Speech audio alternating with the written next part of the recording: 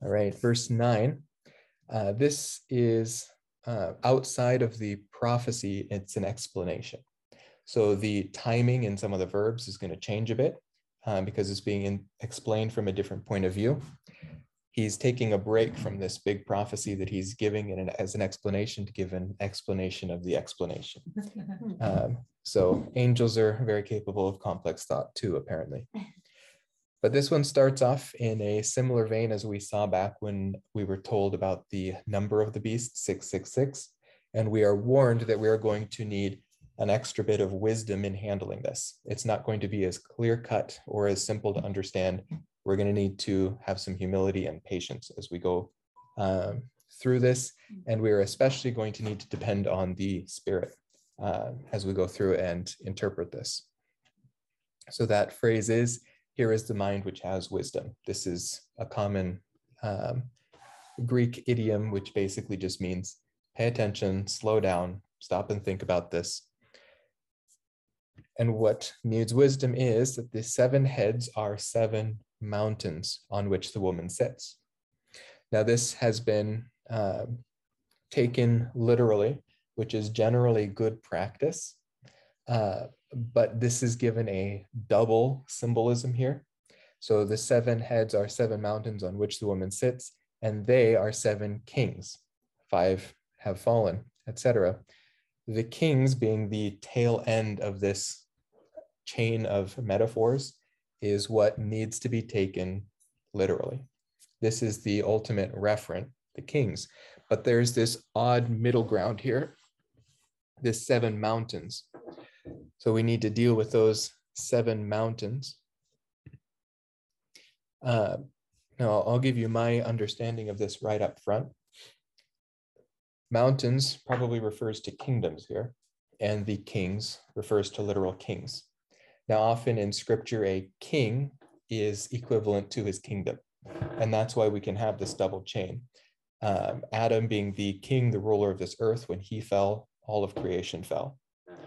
When Israel had a bad king, all of Israel was punished for that. When Israel had a good king, all of Israel was preserved for that. Same thing happens when you've got bad kings, for example, in Babylon. You've got Nebuchadnezzar, who is a bad king at first, but he gets converted. God spares his kingdom and it goes to his nephew. His nephew is a bad king and an unrepentant king, and the kingdom itself is taken away from him. So kings and kingdoms have a very close connection. And I think that's what we're seeing here, is that close connection between these kings and kingdoms, but they're separated because something strange is going to happen with this 7th king. And it needs to be separated because his kingdom's not going to fall apart, but the king is going to change. And that's going to change through the resurrection, the satanic resurrection. So to show you here that sometimes kingdoms are referred to as mountains, we have this passage in Habakkuk, chapter 3, verse 6, said he stood and surveyed the earth. He looked and startled the nations. Yes, the perpetual mountains were shattered. The ancient hills collapsed. His ways are everlasting. I saw the tents of Cushan under distress. The tent curtains of the land of Midian were trembling. So in this prophetic, or this prophecy in Habakkuk, these nations are referred to as mountains. In Psalm 86, we see, this one might be a little bit more literal here, but it says, a mountain of God is the mountain of Bashan. A mountain of many peaks is the mountain of Bashan. Why do you look with envy, O mountains, with many peaks, at the mountain which God has desired for his abode? Surely the Lord will dwell there forever, speaking here of Jerusalem. In Jeremiah 51:25, which is one of these chapters that correlates pretty well with the destruction of Babylon herself, says, behold, I am against you, O destroying mountain, speaking of Babylon, who destroys the whole earth, declares the Lord. And I will stretch out my hand against you and roll you down from the crags, and I will make you a burnt out mountain. Now, Babylon is not a literal mountain by any means. It's in the plains of Shinar. It's a river floodplain. It's not mountainous by any means, whereas Jerusalem is a mountain, and in the millennial kingdom it will be a literal mountain. Its elevation will rise. So sometimes it's hard to make that distinction in the text. Is it actually talking about the literal mountain of the millennial kingdom? Is it talking about literal Jerusalem, which is built up on a mountain? Or is it using this common Old Testament phraseology, which equates a kingdom with a mountain?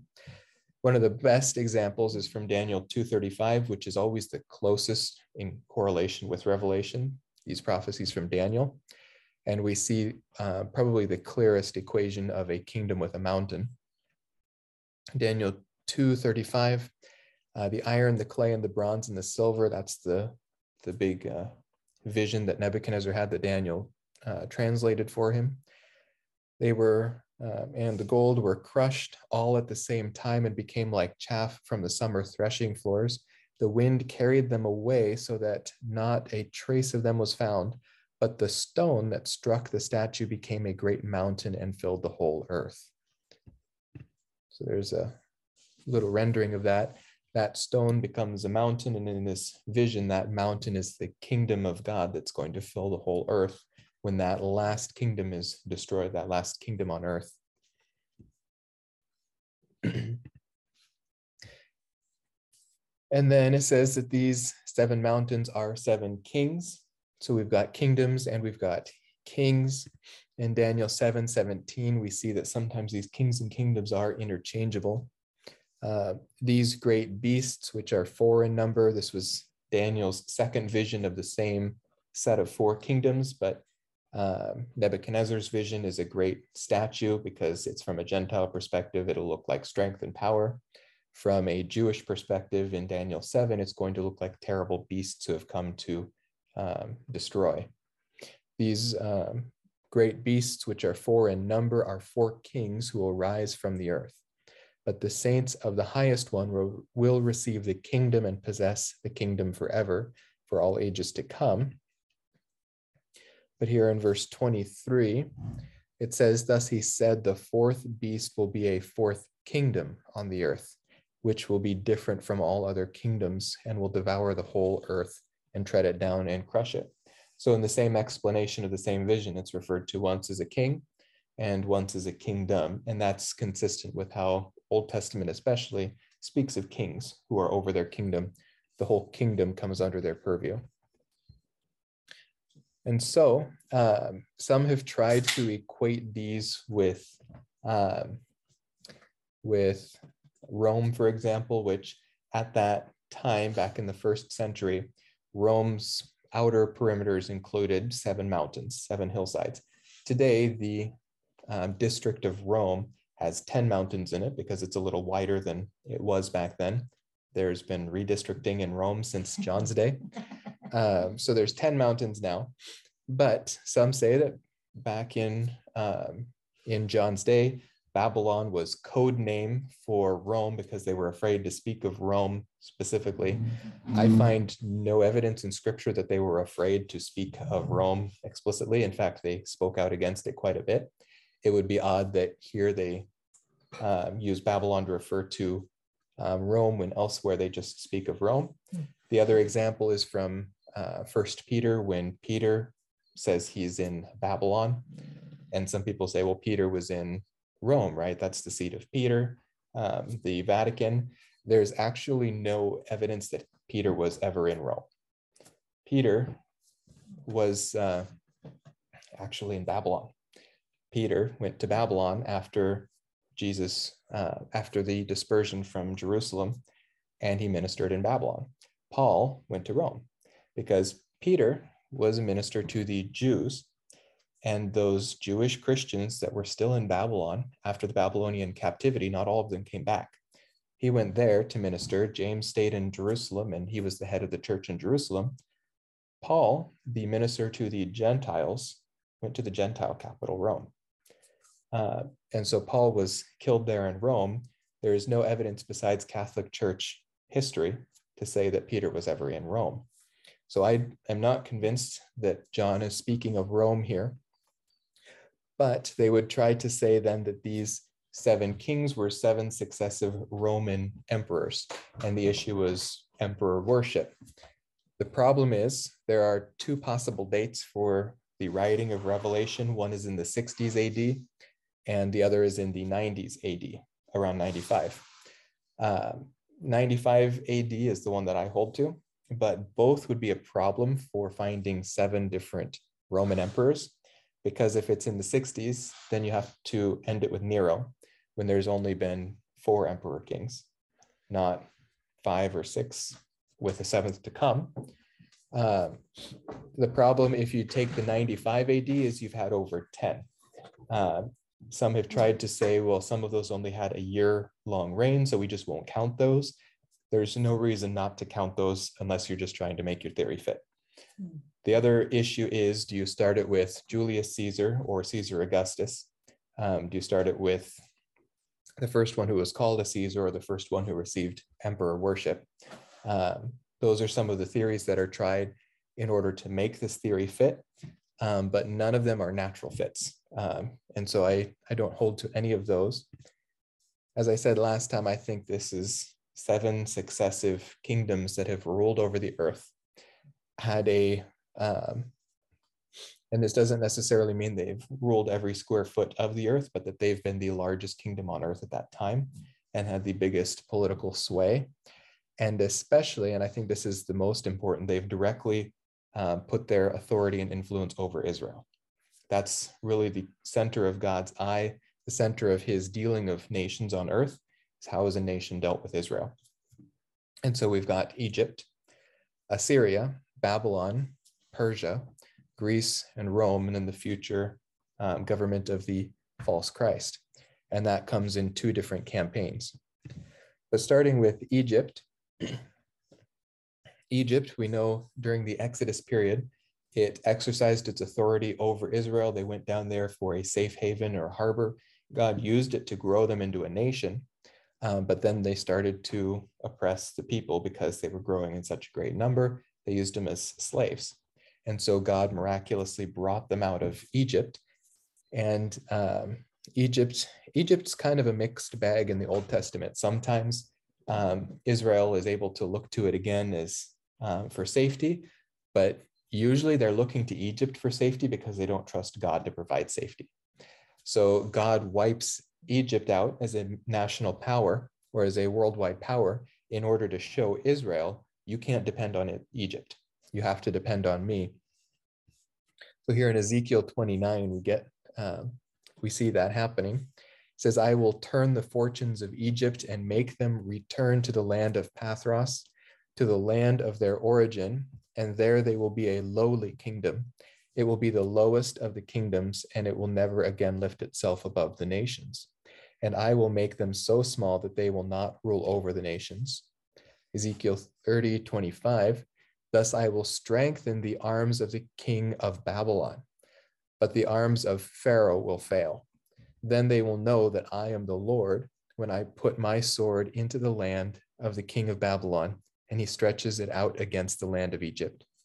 When I scatter the Egyptians among the nations and disperse them among the lands, then they will know that I am the Lord. So we've got another power dynamic happening. Babylon is conquering in the south. It takes over the political power of Egypt. Up in the north, you've got the power of Assyria growing. It's in the, both are, or actually Assyria comes directly from Nimrod. Nimrod planted Nineveh, the city, and Nineveh is the capital of Assyria. But Assyria is taking over the northern kingdoms of Israel at the time Babylon is conquering the southern region of Egypt. And so Assyria grows in power before Babylon is fully grown in power. But Babylon's taking over Egypt while Assyria is the now new ruling power. And so that in 722 BC, Assyria took power over Israel. In Isaiah 10:23, we read, for a complete destruction, one that is decreed, the Lord God of hosts will execute in the midst of the whole land. Therefore, thus says the Lord God of hosts, O my people who dwell in Zion, do not fear the Assyrian who strikes you with the rod and lifts up his staff against you, the way Egypt did. For in a very little while my indignation against you will be spent, and my anger will be directed to their destruction. Excuse me. The Lord of hosts will arouse a scourge against him like the slaughter of Midian at the rock of Oreb, and his staff will be over the sea, and he will lift it up the way he did in Egypt. The issue with Assyria was that God used it providentially to punish the 10 northern kingdoms of Israel, but they overstepped what God had divinely, in his divine permission, had allowed them to do, and they began to abuse Israel in a way that he had not allowed. And so his wrath came against Assyria as well. He used them to punish Israel, but then he punished them for the way that they punished Israel. In Nahum chapter 3, actually Nahum 1 through 3, you get this big long destruction of Assyria, especially focusing on Nineveh. In the same way as in Revelation 17 and 18, we get this big view of the destruction of Babylon. It says here, your shepherds are sleeping, O king of Assyria. Your nobles are lying down. Your people are scattered on the mountains, and there is no one to regather them. There is no relief for your breakdown. Your wound is incurable. All who hear about you will clap their hands over you, for on whom has not your evil passed continually? God is going to wipe them out, and Babylon becomes the major power between the 722 exodus of the 10 northern kingdoms into Assyria, which was a bit more of a restructuring than a full exodus. They took prisoners and then they planted Gentiles in the land. That's where we get the Samaritans in the gospel period. Those were those Assyrians that were planted in the land of Israel, mixing with the Jews, and it corrupted the Jewish race. And so down in Judah, they don't accept the Samaritans as full Jews because they're part Assyrian. And then, of course, you've got Galilee up north, which is split. And so here by 586, Babylon is now the world power. And they are used to divinely discipline the southern kingdoms of Judah and Benjamin. So in Daniel 1 through 2, we see that power dynamic. In the 3rd year of the reign of Jehoiakim, king of Judah, Nebuchadnezzar, king of Babylon, came to Jerusalem and besieged it. The Lord gave Jehoiakim, king of Judah, into his hand, along with some of the vessels of the house of God. He brought them to the land of Shinar, to the house of his God, and he brought the vessels into the treasury of his God. Now God's going to give Nebuchadnezzar a bit of a grace period in coming to understand who he is as the God of Israel, the God of, or the creator God. Nebuchadnezzar is going to react differently than the king of Assyria did. And so God is going to not only give grace to Nebuchadnezzar, but he's going to actually give him the kingdom of the earth. It's been passed out of the hands of Israel. The seat of David can't go to anyone who is not from the house of David, but the house of David is at this point left in shambles, and it won't be built up again until the prophecy of Isaiah 11 is filled, the branch that comes out of David, which is Jesus Christ. So this begins the time of the Gentiles, that reign of the Gentile kingdoms over the earth, because the reign of Solomon has been brought down. So in Daniel 2:37,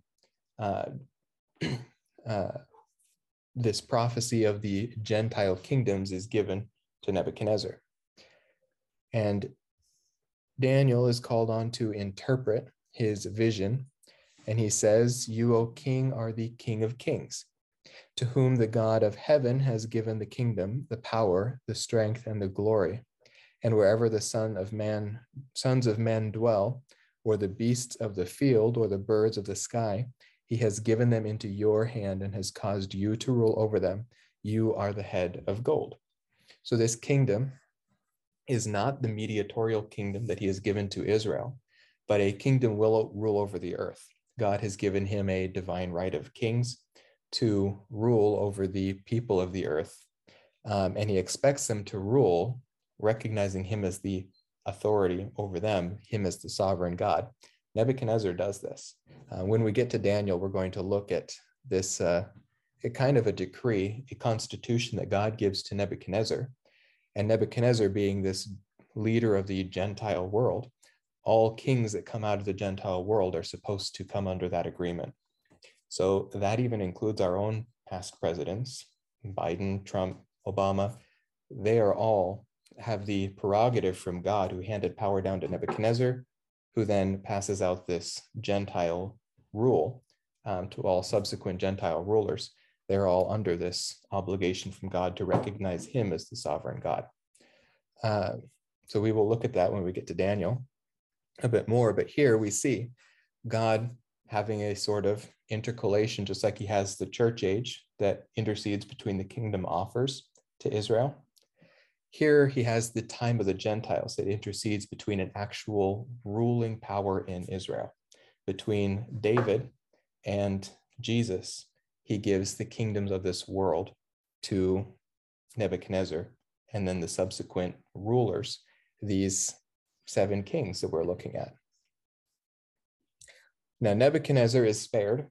The kingdom is given to him because he humbles himself and he worships the God of Israel. But his nephew, Belshazzar, is not as willing to be humbled. And so God divinely takes down his rule. And in fact, Babylon is taken over without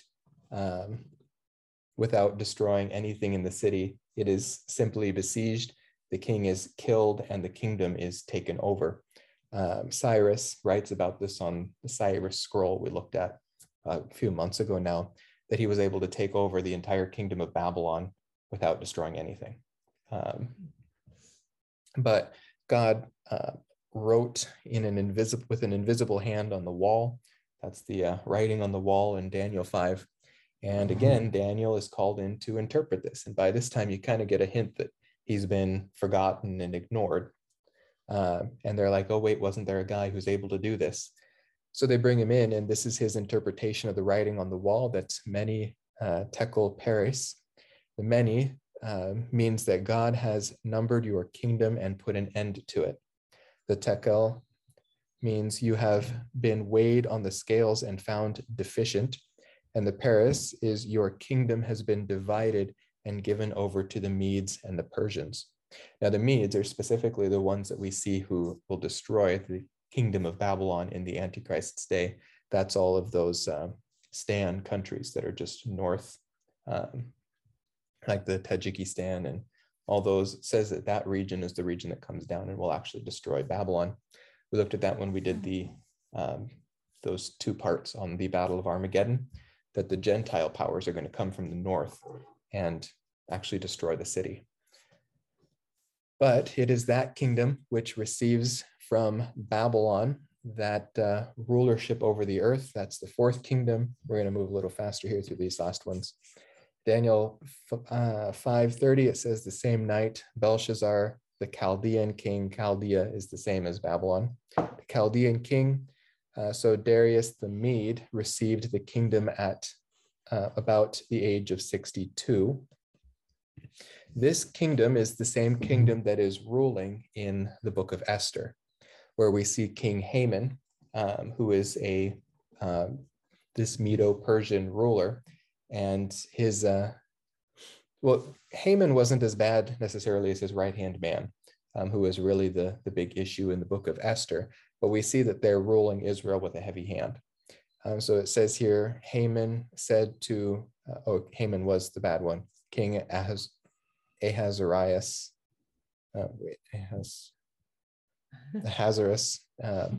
Haman was his bad right-hand man.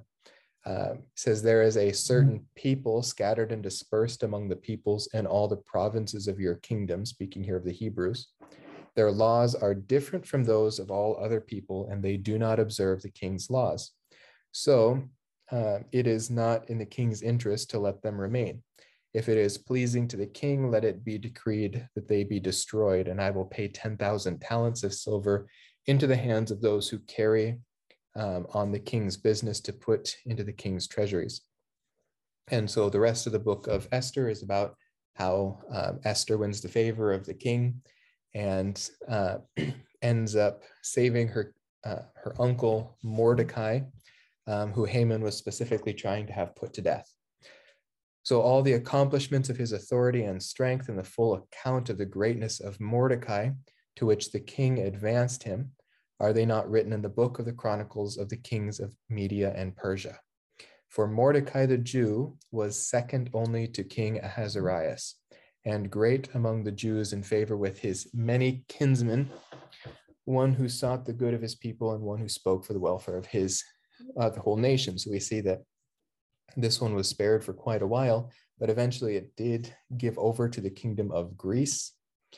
And we see this in Daniel's vision in chapter 8. Now, this comes right after that vision of the four beasts. And this tells him of the next transition of power. He sees a vision of two beasts, one ram and one goat. And this is that going to be the power shift from Persia, which was the current ruler in Daniel 8, and that shift of power to Greece. So it says, the ram which you saw with the two horns represents the kings of Media and Persia. The shaggy goat represents the kingdom of Greece, and the large horn that is between his eyes is the first king of Greece. That kingdom gave over to Rome just a few years before Christ was born.